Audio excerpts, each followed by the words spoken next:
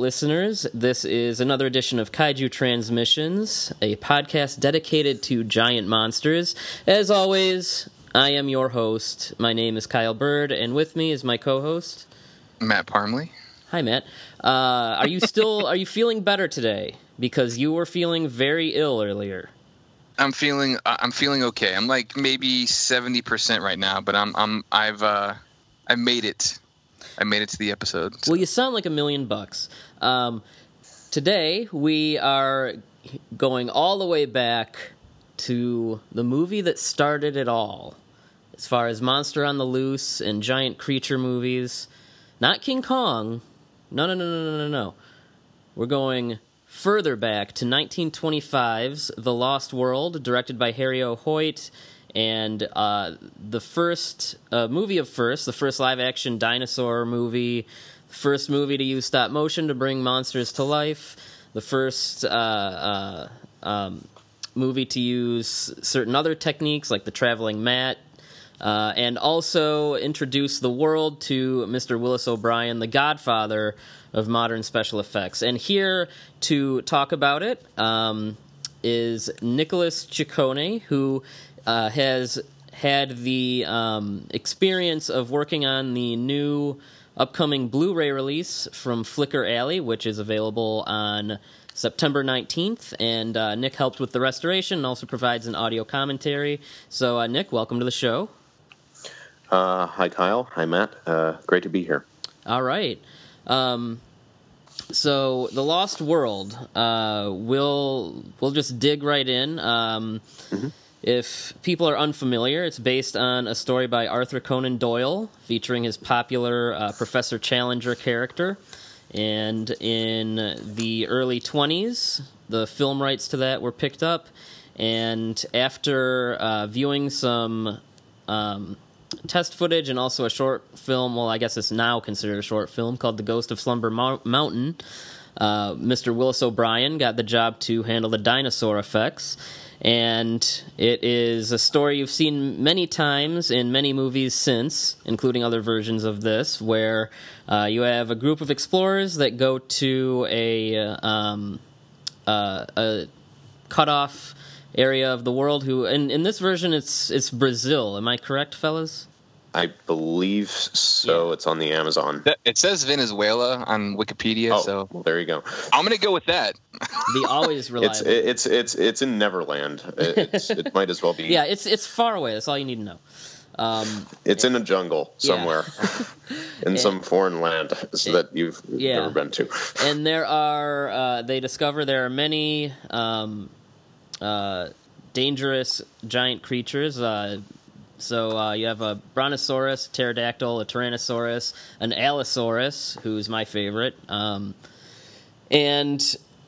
they encounter them several times, and then they bring the brontosaurus back, and it rampages through London. And if that sounds a little bit like King Kong or any, Gorgo, The Lost World, Jurassic Park, any number of movies, you're right. In fact, I believe when they made King Kong, just to protect themselves from any infringement accusations, they had to buy the rights to the actual story, The Lost World. So, very influential story all around. Matt, you just saw this movie for the first time the other night. We actually watched it together over Skype. And so before we get into the history of it here with Nick, what were your takeaways on this movie that's, practically 100 years old now? Dude, this movie's awesome. Allosaurus and the Brontosaurus really kind of steal the show. Also, not sure what to think about the blackface character. What's going on? I will, if you don't mind, sorry to interrupt, there's a complicated history that's actually probably going to make you even angrier about that character that I'll go into if you'd like. All right. Go for it, man. All right. Well, in the book, Zambo is not the shambling blackface character that he is in the movie. He's actually a really brave guy. Probably maybe, traces of like the noble savage stereotype, but it's a hell of a lot more likable than the film, and actually he's quite an inspiring figure. He stays below and is the Challenger expedition's only contact with the outside world.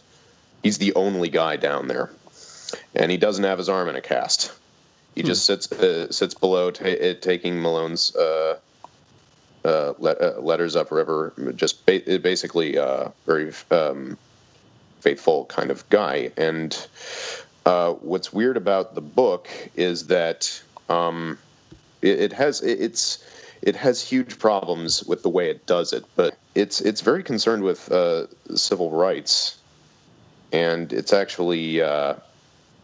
It's actually a lot of the characters, particularly Lord John Roxton and Malone, seem to be based on figures. And Leopold, when Belgium controlled the Congo, there was a thing called the Congo Reform Association, which Edmund Morel, one of the models for Edward Malone, and Roger Casement, the model of Roxton, were involved in. Casement and Morel actually met with Conan Doyle on one occasion before going to see a production of The Speckled Band, a stage production of Conan Doyle's short story, The Speckled Band, the Sherlock Holmes story.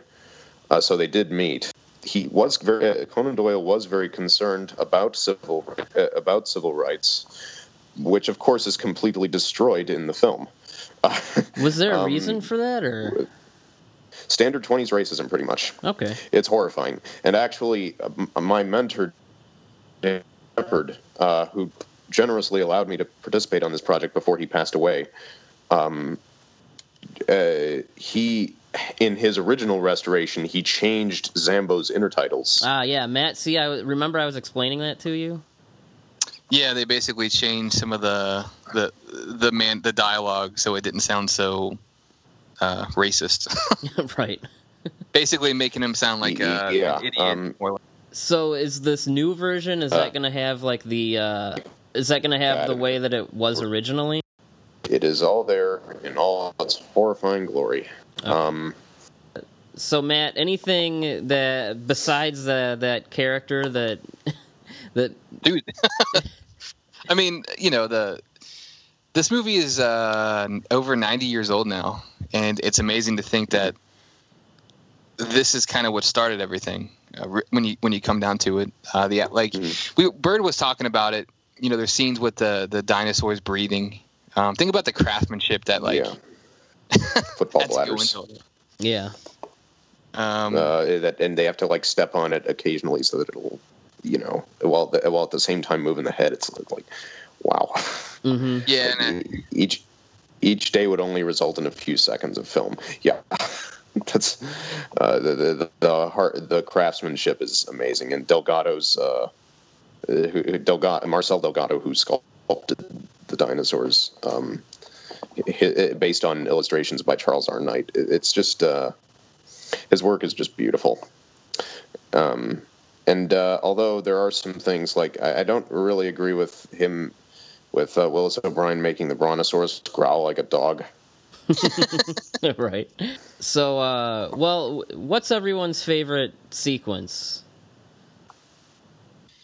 Oh, man. I definitely like the Allosaurus Brontosaurus fight. I feel like that's kind of the one that, when they're kind of seeing each other the first time and there's that snarl back and forth. That's pretty awesome. It's very, very expressive for stop motion. That'd be mine. The rampage at the end is obviously pretty awesome. Oh, yeah. I would say the London Rampage. Nick, do you have a favorite sequence here? I like the volcano scene. Yeah, with the stampede. Oh, yeah, that's got a lot of from what I understand, a lot of great animation, and it's not in the script. Oh, it's not? And it's not in the book either. In the script, what happens is Professor Summerlee's... the script is actually... Depending on how you look at it, you can either look at it and say, oh, that's not as impressive, but you can also look at it and say, wow, that's actually kind of subtle and poetic.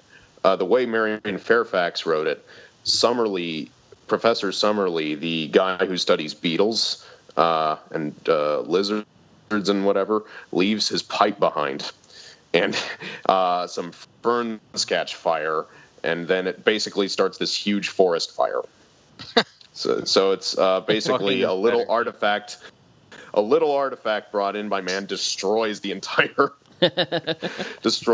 plateau, which I think is actually kind of poetic. But O'Brien wanted to have O'Brien got his paper mache volcano, and that's pretty cool too. Yeah, with fireworks shooting out of it. And apparently the stampede scene, what I was reading was that it was a 75 by 150 foot, 75 by 150 set. Is it true that that's the only scene where he used assistants? O'Brien, I believe, used assistants on other sequences. If you look at the animation outtakes, are you guys familiar with the animation outtakes of this film? I am. I watched the ones that were on the last DVD. So, well, if you pause, there are certain frames where the animators are caught, and often you can see more than. Often you can see two. Yeah. Okay. And they alternate, so I think he did use assistants, but his hand is guiding the entire thing. I think. O'Brien's hand. Oh, I was gonna say the whole thing with Gladys and Paula, Yeah, that's a weird relationship. Yeah, the guy's like, I'm gonna marry both of you, and then at the end he literally is like, it's just he gets rewarded with the girl he wants, even though he's kind of an ass. Even the people making the movie thought that was total bullshit. There's a remark. Lewis Stone, who actually was kind of an adventurer of his own. He plays John Roxton. He actually served in the Spanish-American War, so he was actually a pretty rough and tough guy. He said about the love scenes, it's hard to keep a girl's mind on hearts and flowers when Tyrannosaurus Rex about to eat her for lunch. Even they thought it was crap. And what's weird is that Bessie Love was nothing like the character in the movie.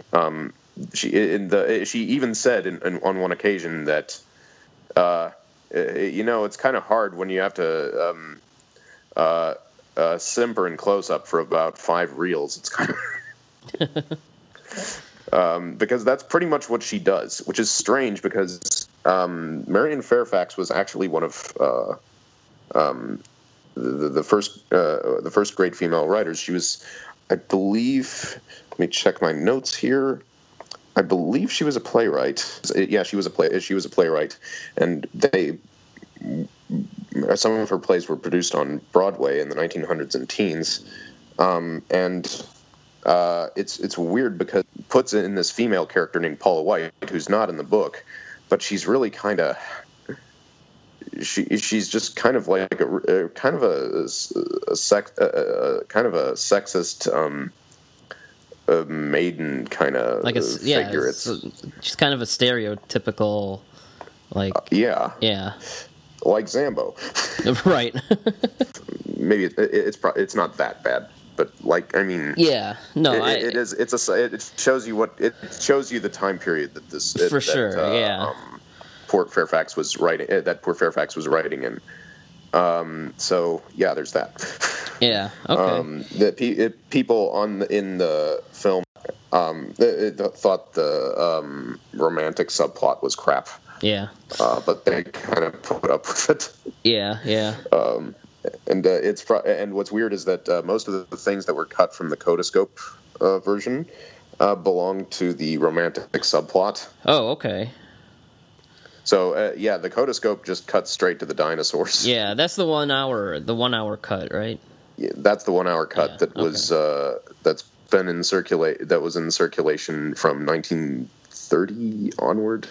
Mostly they struck really good quality 16mm prints for churches and whatnot. And although they did cut out one shot that was perhaps too violent to show to a young audience. And Kyle, you'll like this. It's a shot of the Allosaurus just after he's finished goring the Trachodon. And there's a shot where there's like this big wad of flesh, and there's blood dripping out. I love it. And it's so, yeah, that is in the new version. Oh, right. It was, yes. And it's gorgeous. Nice. It's absolutely gorgeous. Yeah. I mean, we've talked a lot about the making of the movie and kind of our impressions of the movie. Before we get into the restoration and everything, I want to talk a little bit about Willis O'Brien and his previous work. As some people may know, he did a lot of short films before this. He did a few for Edison, which led him to meet Herbert Dawley, and they did The Ghost of Slumber Mountain, which I believe was about 40 minutes, and I think it only survives in it's like 15, 20-minute version? Something like that, yeah. So I wanted to... sorry to interrupt, a newly restored version of The Ghost of Slumber Mountain. It's made from 16mm materials, but it's the best version, as far as I can tell, the best version available. It's going to be included on this Blu-ray. Nice. Now, when that film was released, from what I understand, Dawley sort of took a lot of credit for the dinosaur effects, and O'Brien didn't appreciate that. And then The Lost World was held up a little bit because he actually sued O'Brien for using two techniques that he patented. So, you were telling me some interesting things about The Ghost of Slumber Mountain, and things that went on with Dawley and O'Brien and who did what. Would you care to elaborate on that a little bit? Sure. Unfortunately, what's weird is that Dawley actually, he's known for being the villain in O'Brien's life, but he was actually a great man. He was an artist and an automobile designer and engineer. He was also an army officer for the New Jersey militia.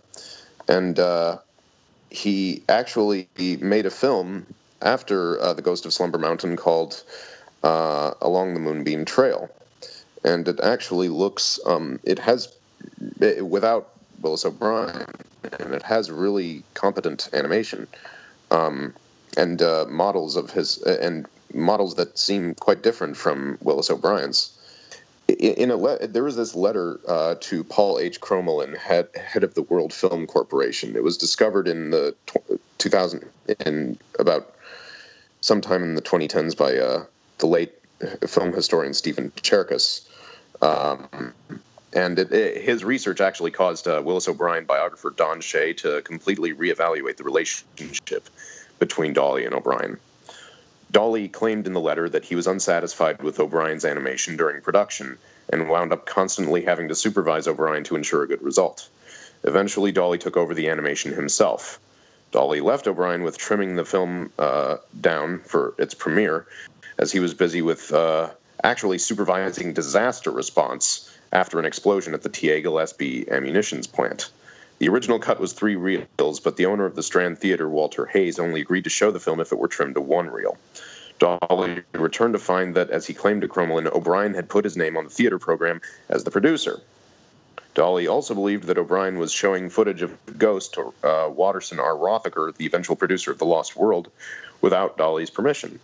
So this is, of course, as you can tell, a completely different story than what O'Brien told. Rothacker and O'Brien met each other shortly after O'Brien left Dawley in 1919. Rothacker, a producer of advertising and promotional films, said that he and O'Brien would begin work on an adaptation of The Lost World, with Catherine Curtis as producer. Rothacker tried to have the release of The Ghost of Slumber Mountain blocked. He even sent an affidavit to its distributor, Paul Crommelin, but Dawley responded with the reply mentioned earlier that I was just talking about. So it was actually Rothacker trying to do some of the blocking. And Rothacker made a publicity campaign to proclaim O'Brien as a stop-motion genius, making new films for him in 1919, which was a smokescreen because O'Brien hadn't made anything for Rothacker yet. the late Stephen Cherkas speculated that he did this to gain control of the stop-motion process in preparation for The Lost World. Rothacker hired Catherine Curtis to produce The Lost World with O'Brien in tow, and Curtis wanted Thomas Ince as director. With the Ghost of Slumber Mountain's release, O'Brien showed Ghost of Slumber Mountain to Curtis and Thomas Ince as a film of his. They saw that his name wasn't on it. And the alarm bells kind of went off. He canceled production, and Catherine Curtis canceled production, contacted Dawley, and eventually Rothacker was sued by both Catherine Curtis and Herbert M. Dawley. They claimed that O'Brien had misrepresented himself, and that Dawley was responsible for the stop-motion animation techniques that were to be used. Dawley actually patented his unique stop-motion process in 1920, just as he did for his automobile ventures. The case was settled out of court. This is obviously a very different story than what you would than what's been known about O'Brien, than what's been thought about O'Brien for so long. So, do we know how much he actually did on Slumber Mountain? It's not clear, but if you watch some of the scenes in The Lost World, you notice how some of the earlier dinosaur scenes are kind of jerky. Yeah. And how the later ones are kind of smoother. Right. That's because O'Brien was picking things up. That seems to be because O'Brien was picking things up as he went along. Okay. So that would definitely explain what's going on there. Although I will say this in defense of O'Brien, he was, and I don't want anybody to feel like I'm knocking O'Brien. He was incredibly talented, and the thing is that he gave the dinosaurs character. Dawley's dinosaurs are just beasts. Yeah. They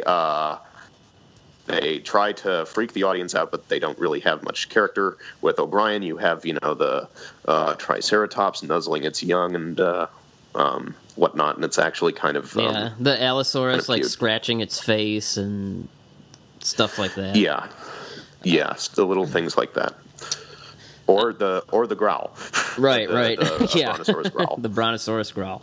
Well, I do have a question as far as I guess O'Brien's methods on The Lost World. What did he use for the drool and saliva and stuff when they open their mouths? Because that's such a unique effect. No idea. I have no idea. I actually haven't investigated it in that much detail. I will tell you that I would like to say that there is a bit of footage that I don't believe has been used in our restoration. And not our restoration, Lobster Films' restoration. I was just kind of saying, hey, put this here. So there's one piece of footage that wasn't used in Lobster Films' restoration, and it's this outtake. And what's kind of interesting about the material that's turned up for this restoration is that more animation outtake material has surfaced in the version found in Czechoslovakia.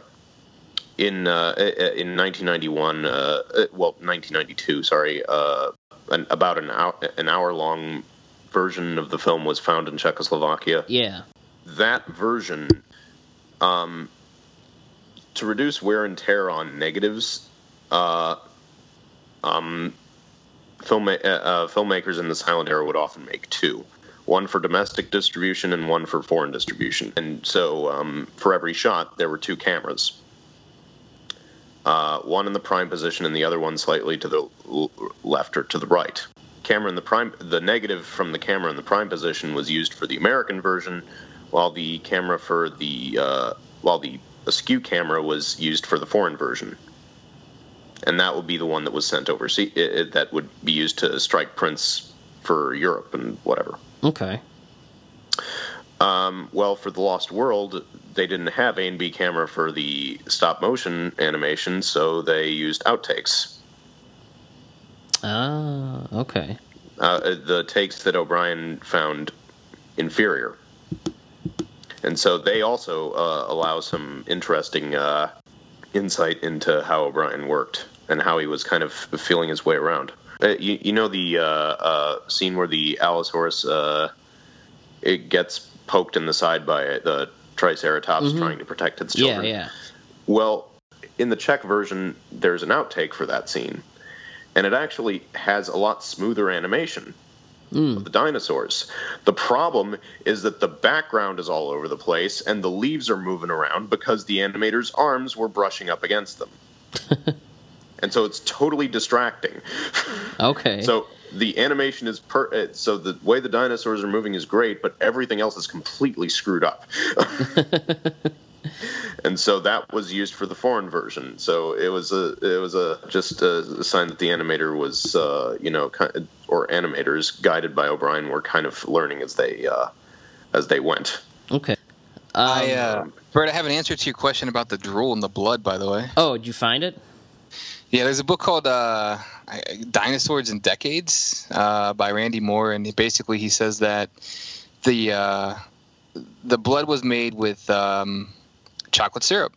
Go figure, right? And the drool was depicted with shellac, or basically what you think of people painting their nails. Huh. So that that's what they ended up using for the drool. I would not have guessed that.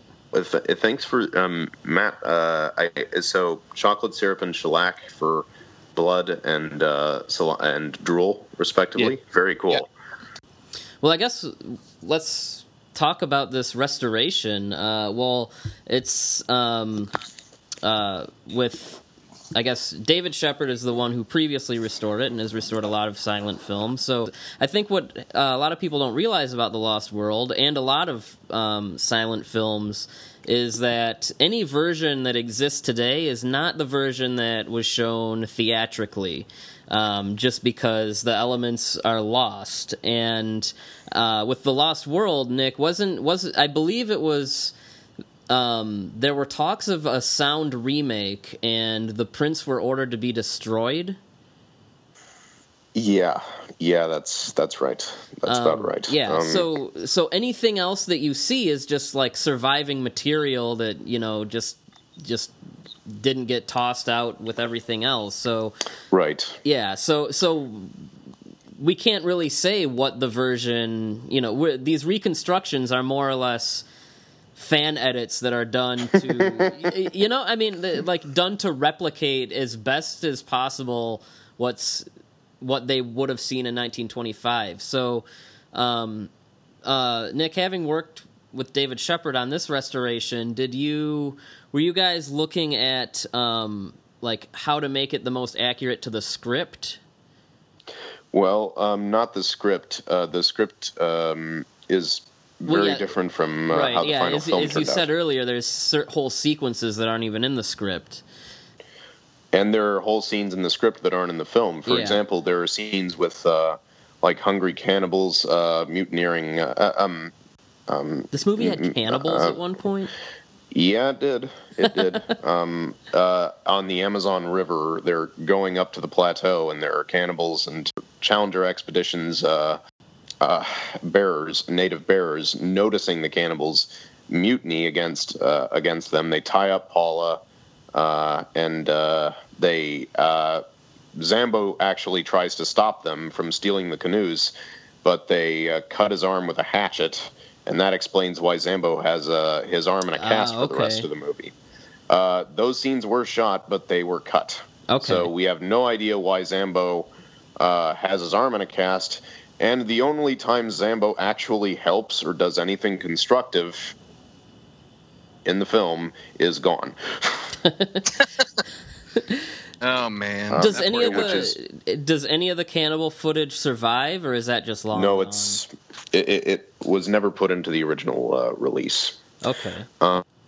Similarly, there were scenes where slightly before that, the party is on the docks and and they're ready to board the ship to take them to South America, when Summerlee convinces everybody many members of the expedition that Roxton should actually take the lead and not Challenger.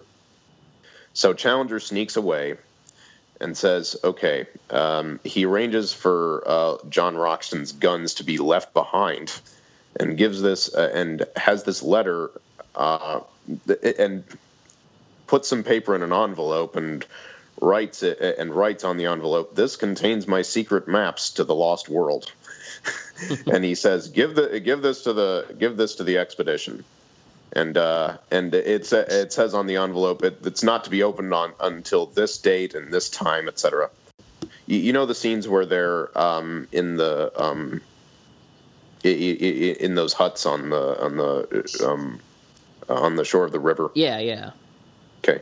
Well, there is a scene. There's a part of that that was shot but cut, and it's covered up rather awkwardly with some random cuts to one of the guys who owns the huts having breakfast or something, and it's a scene where it's a part of the scene where Malone looks at his watch and says, "Okay, now it's time to open the letter." And they open it, and they realize, "Oh crap, the envelope is empty. It contains nothing but blank paper." Hey, Paula, do you know the way there? No. I was out cold when they brought me back.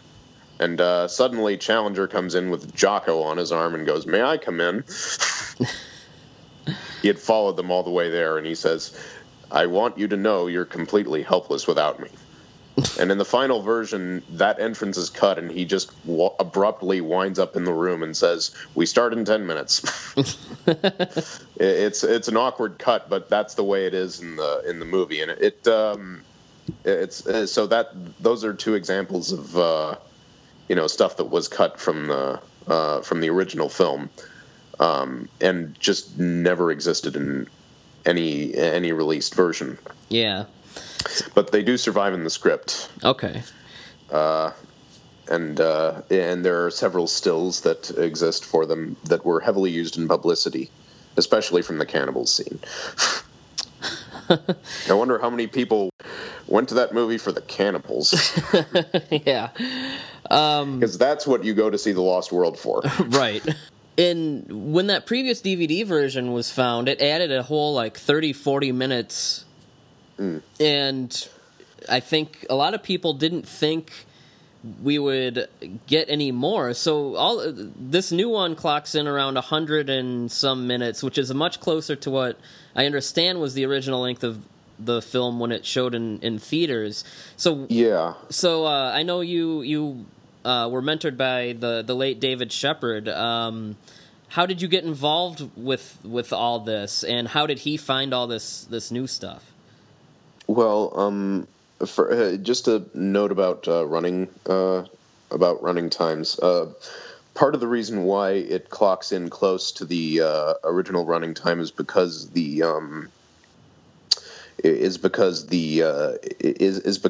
I think Lobster Films ran the film at a slightly lower speed.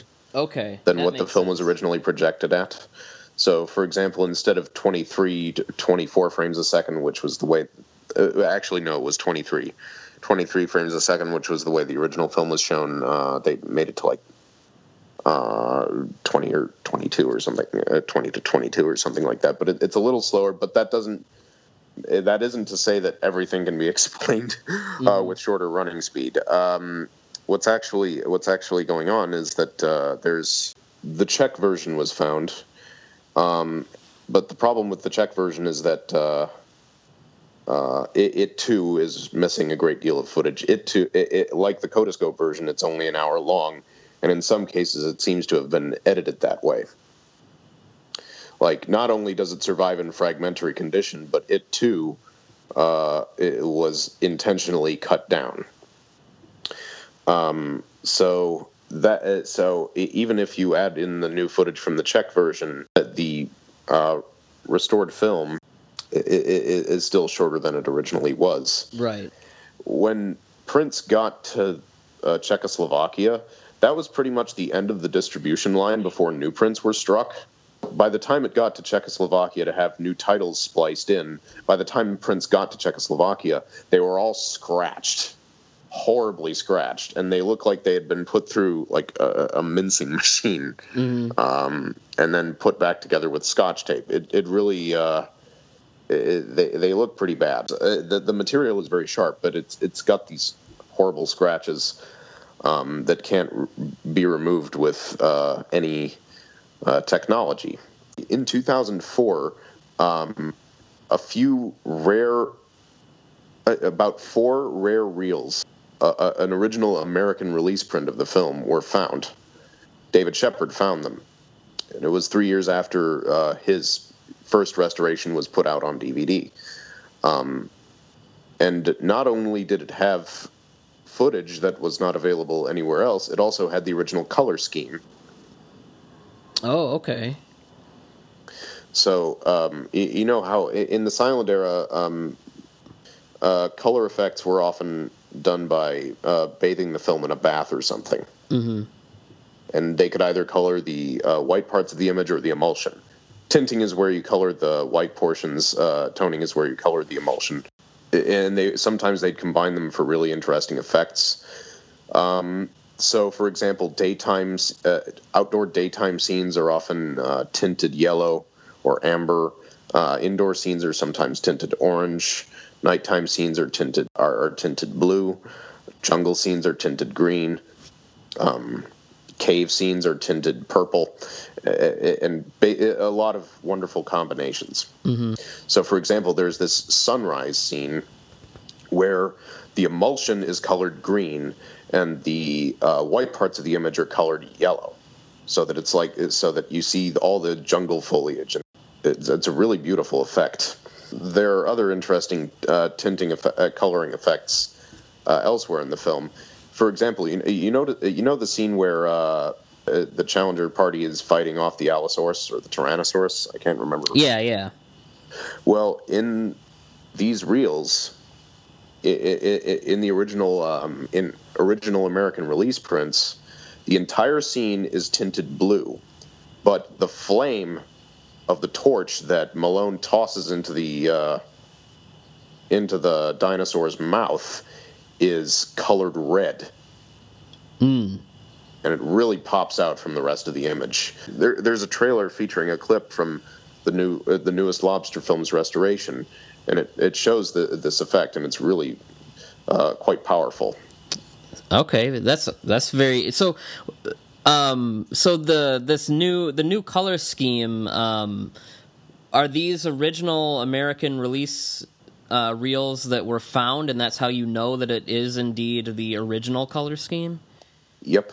Okay. Sorry if I wasn't very clear when I was. I was just kind of clarifying. Where did Shepard find this footage to begin with? Okay, yeah, I feel definitely from a private collector. Yeah, I feel like that's usually where stuff like this happens. So if there's any private collectors out there with that King Kong spider pit scene, hello, come forward. Or if you have London After Midnight, I mean, come on. Well, London After Midnight is not very likely to be found. I know. Because, I think we've all given up hope on that one. I think the only thing that was found of it was like a frame of a Spanish trailer. Yeah. Every few years, someone comes out and says they know someone that has it, and nothing happens. So, what was the actual this new Blu-ray that's coming out? What was the actual process of restoring the film? As in, any kind of color correction or detail work, or removing any grain. What was the process like in cleaning up this footage? I was not really involved in that. I was mostly involved in the process of reconstructing the film. Okay. Based on the original script and music cue sheet, so that I had to point out, okay, this is the correct title for this scene. This is where this scene goes. This shot should be taken out. It doesn't belong. This shot should be put in. Stuff like that. Okay. So is this a combination of all the previous material, and just to give the most full experience? Previous material as well as newly found material. Yeah. While I was recording the commentary with Paul Garucki, Serge announced that he had actually found some about 2 reels worth of the high quality 35 millimeter footage from the original film, some of which wasn't available elsewhere, in the Library of Congress. And I said, okay, well, in my commentary I talk about missing scenes. So I kind of need to know what was in that footage before I talk about these missing scenes, or else I'm going to be talking about scenes as though they're missing, and they're going to be showing on the screen. I don't want that to happen. So in the process, in this restoration process, they found even more stuff? Is that what you're saying? A few more shots, yeah. Wow. So this new version,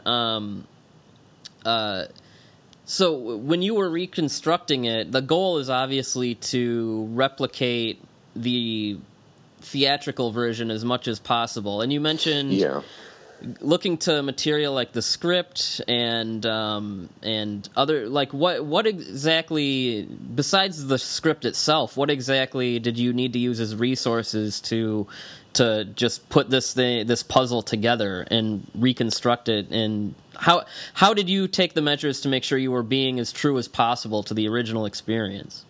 Well, a lot of the materials were found by Scott McQueen. You've probably heard of the LumaVision version of the film. Okay, well, in that he had an essay that used both the script and the music cue sheet to figure out which scenes were missing from the Kodascope version, and that was really helpful for me. And Lobster Films and David Shepard in trying to put the movie back together. Music. Sometimes I would look at the music cue sheet and say, okay. And I'd sometimes find the text of a title as like a musical cue. Okay. And it's not the entire title, but it's like the first few words of a title. Mm-hmm. And sometimes that title roughly corresponded to what was found in the script, and sometimes it didn't, and sometimes I'd have to find a combination. Okay, it starts with these words, and then the rest is kind of, I'm just going to paraphrase the script here. Okay. So it was kind of, at some points it was kind of a rough guess. We also had to translate the titles from the Czech version, because for the scenes, there are some scenes that are only found in the Czech version, but they contain Czech language titles. Okay. So we had to translate the Czech into English, and then compare it with the script to see if they changed it, and then find some kind of reasonable compromise as to what the original American release version of that title might have been. Okay. So it's basically comparing translated Czech, the script titles, and the little bits of titles found in the music cue sheet that we had to kind of combine them all. That was the big challenge. Okay. Finding out what those titles were. So we mentioned music, and does the sheet music for the original score still exist? Yes. I didn't have access to it, but I used Scott McQueen included screen caps of it on the original on the I think 1991 LumaVision Laserdisc and DVD. So the DVD was put out later, but and I just used those. But I'm sure it's still okay. But yeah, the music cue sheet does exist. Okay. I just didn't have access to it. I had access to screen caps of it. Okay. The new version also has a newly recorded version of the score. Is that going off of the original sheet music, or is it something that was newly composed for this? What was the process behind the new score, and what exactly, what is it, basically? Well, the original score is mostly a compilation, except for one original song, which seems to be a kind of love theme for Paula and Malone. For example, as McQueen notes on the LumaVision DVD, the theme for Professor Challenger is "He is an Englishman from HMS Pinafore."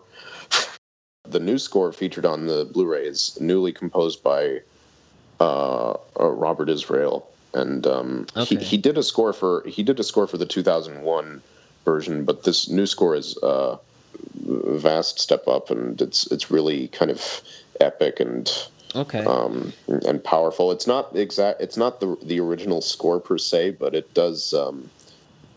But it is faithful to silent film scoring techniques, and it does go along very well with the film. Okay. The 2001 DVD had a traditional sounding score and a modern sounding score. Yeah. Are either of those present on this disc, or is it just this new one? The traditional score on the original DVD and the 2001 DVD was compiled and conducted by Robert Israel. The new Blu-ray has a score also composed, partially compiled, and conducted by Robert Israel, but it's pretty new. Okay. It's completely different from the 2001 score. Similarly, the modern score from the 2001 DVD was composed and performed by the Alloy Orchestra. And they're kind of a more experimental group when it comes to scoring silent films. A lot of percussion and synthetic instruments. Some people find it a lot of fun to listen to, as David Shepard did. Others, purists, kind of find it annoying, but I think they're a lot of fun. Okay. And, will there be more than one? No, it's just the Robert Israel score. But the Alloy Orchestra score is not from the 2001 version is not featured either.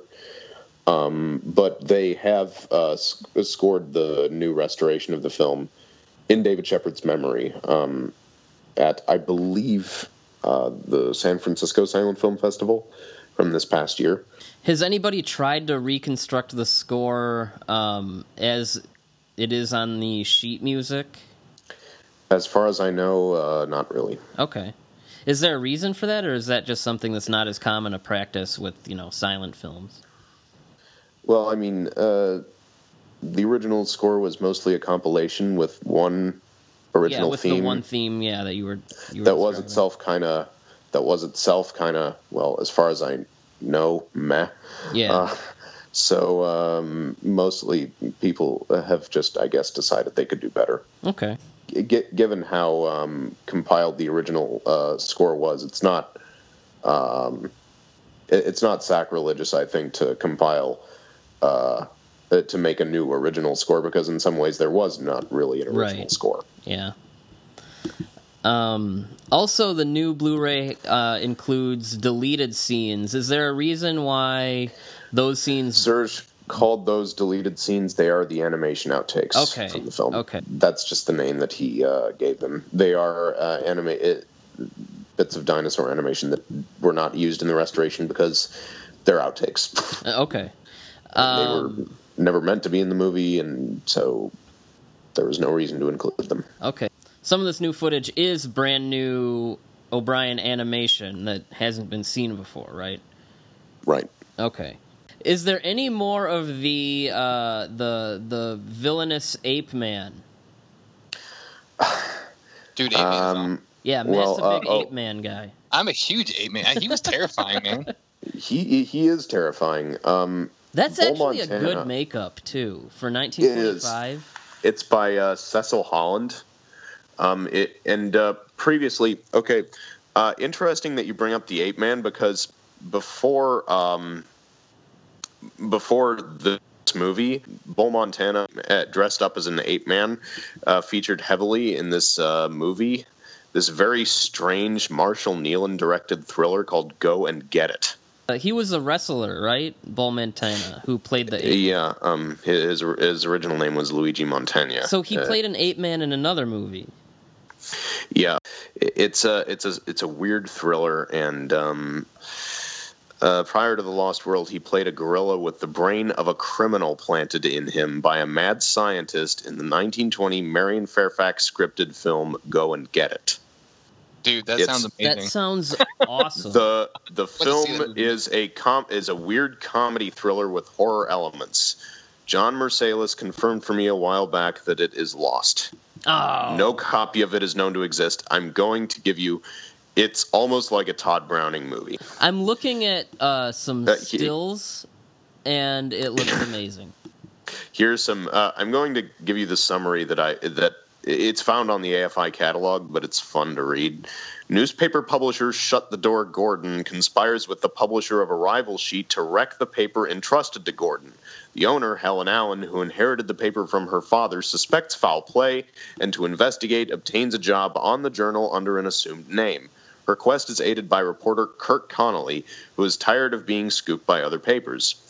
When a series of brutal murders occur, including the death of renowned surgeon Dr. Ord, Kirk starts on the trail of the assassin, and after many wild adventures, which includes a chase by airplane and seaplane after a missing witness, Kirk solves the mystery by discovering that the culprit was a gorilla into whose skull Dr. Ord had transplanted the brain of a murderer.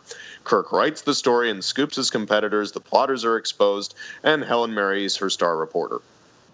This sounds awesome. Someone find this. Someone just make this movie again. Just make it now. But the makeup looks the same. Sorry? Is this the same makeup artist, maybe? Do you know? Yeah, it is the same. Cecil Holland it for looks both just The Lost like World and it looks just like the ape man. this. And what's weird is that there are more ape men in the novel. Oh man. Actually, what's weird is that there's a whole tribe of ape men, and they are at war with this group of humans that have wandered onto the plateau. And in a weird white savior moment, the Challenger expedition aids the natives in fighting off the ape men. The ape man's great because it's such a weird, you have the whole movie, and then they just wander. The ape man and his chimp sidekick. Chimpanzee, yeah. they come out of nowhere. Yeah, they just walk. They just wander into the movie and do this Wile E. Coyote He's basically just a dick to be a dick, and he's got this awesome sidekick. Man, it's great. Yeah, that's just a chimp. According to some press releases, Bull Montana, and you can't really be sure what truth value this has, but married the chimpanzee who was a trained chimpanzee who played Bull Montana's mate in the movie, was actually, I think, picking fleas off Montana's suit because they had bonded so much or something. Oh my gosh. It's screwed up. But the ape man subplot for Go and Get It was actually reused for The Monster and the Girl in 1941. Okay. So that might be one way to look at it. Kind of like how Mark of the Vampire is used. By seeing Mark of the Vampire, you can get a glimpse. You can get an idea of what London After Midnight. Yeah, right. The like. Todd Browning movie. I do want to ask, do you know if any of the puppets or in the Brontosaurus Rampage there's a life-size head and tail? Do any of those things exist still? Because I see Kong and Mighty Joe Young and armatures for those and a bunch of Harryhausen stuff that still survives. Does anything from this movie still survive? Not that I'm aware of. No. Okay. It's sad that they didn't care more back then. But they didn't care about the movies they were preserving. Why care about the props? So yeah, no kidding. Hence why about 90%, about 80 to 90% of silent films are gone. Yeah, man, that's too bad. I did want to ask you to elaborate on a detail from way earlier when we were talking. You were saying Marcel Delgado used a football bladder for the breathing. How exactly did that process work? Because I still look at those models breathing and think it still looks incredible to this day. How exactly did the breathing mechanism work? Well, was it inflated frame by frame with the animation? It seems to be, yeah. It basically a lot of patience. Yeah, I know. I can't imagine anyone being able to do that and not lose their mind. The amount of I would have thrown the prop against the wall my second day.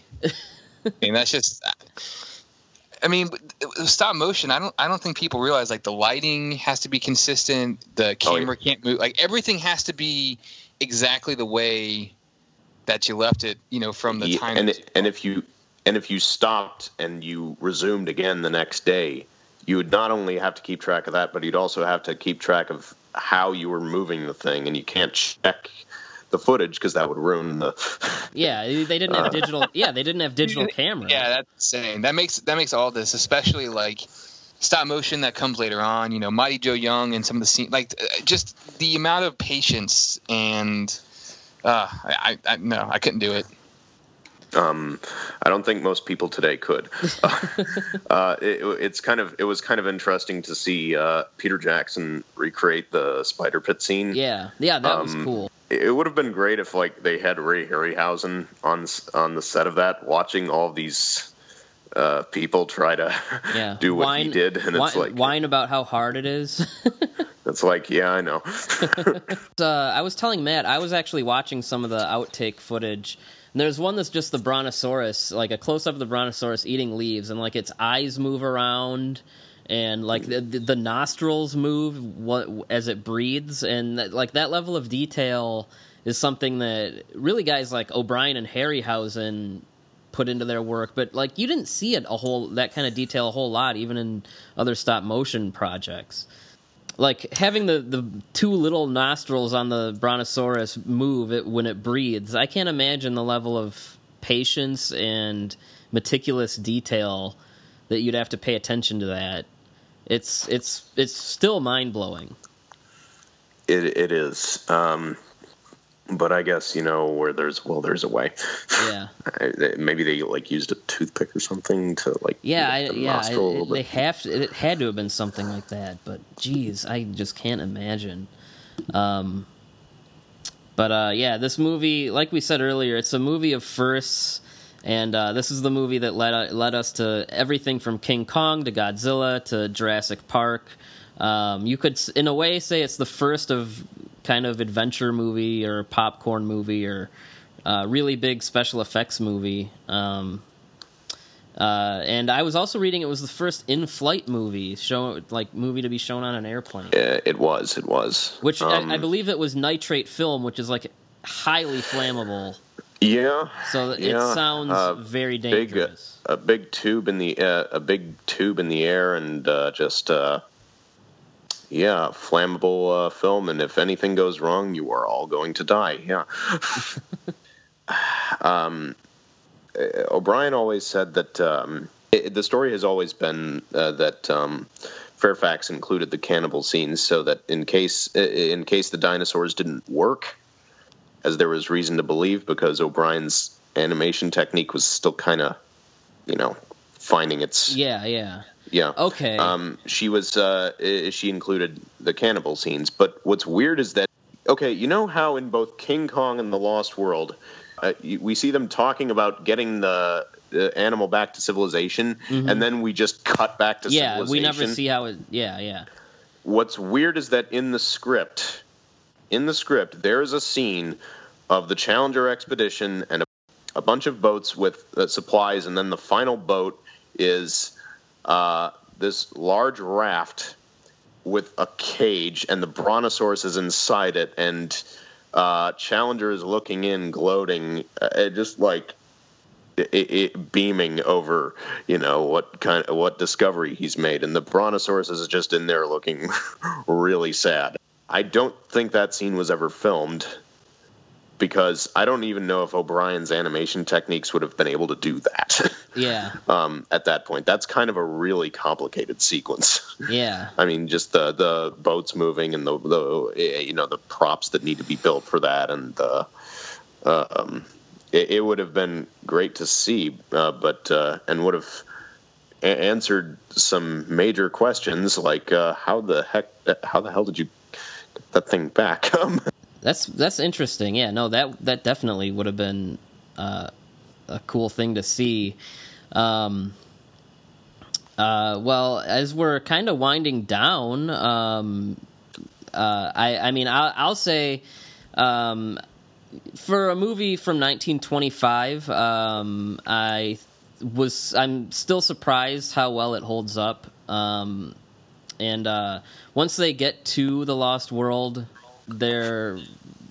it moves pretty quickly, and I think the dinosaur sequences, especially the Brontosaurus and Allosaurus fight and the rampage at the end, are still marvelous. And it all kind of started with this, and I look forward to the new Blu-ray, checking out the restored film and the restored Ghost of Slumber Mountain, and seeing all the new footage and hearing the new score. And I wonder if maybe they'll find more one day. You never know. I feel like every 5 years, like, they find new stuff from Metropolis, so why not The Lost World? Like, that was a miracle. Yeah. Finding Metropolis. And I think finding the Czech version of the Lost World was also pretty miraculous. Well, it's like you said. I mean, it's a miracle. Like, any of these things even exist, considering how much of it is lost.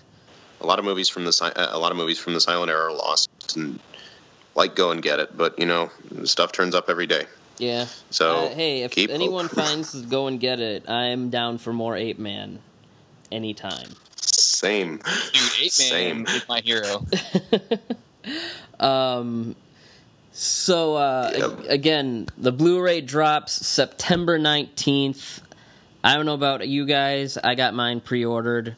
You can get it on flickeralley.com, and Lobster Films and Nick here have done a whole lot of work, painstaking work, to get this new cut out. And David Shepard. Yes, and of course the late David Shepard. Who has anyone restored more silent films than David Shepard? Well, close runner-up is Kevin Brownlow. Okay, but yeah, and of course, yeah, the painstaking work of the late David Shepard, who lived and breathed for finding this stuff. No, I'm looking forward to it. And also, blackface is terrible. Yeah. Yeah. Blackface is terrible, especially when the original author hated that kind of stuff. Hated the kind of racism that led to the Belgian abuse of natives in the Congo. Yeah. And instead of that commentary, we get Jules Cowles in blackface. Yeah.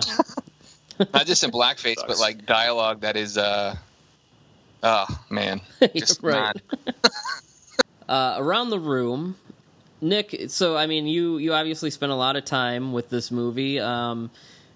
Just as a movie, how would you rate it out of maybe 5 stars? Or 5 how many 5 rampaging ape men? How many do you give it?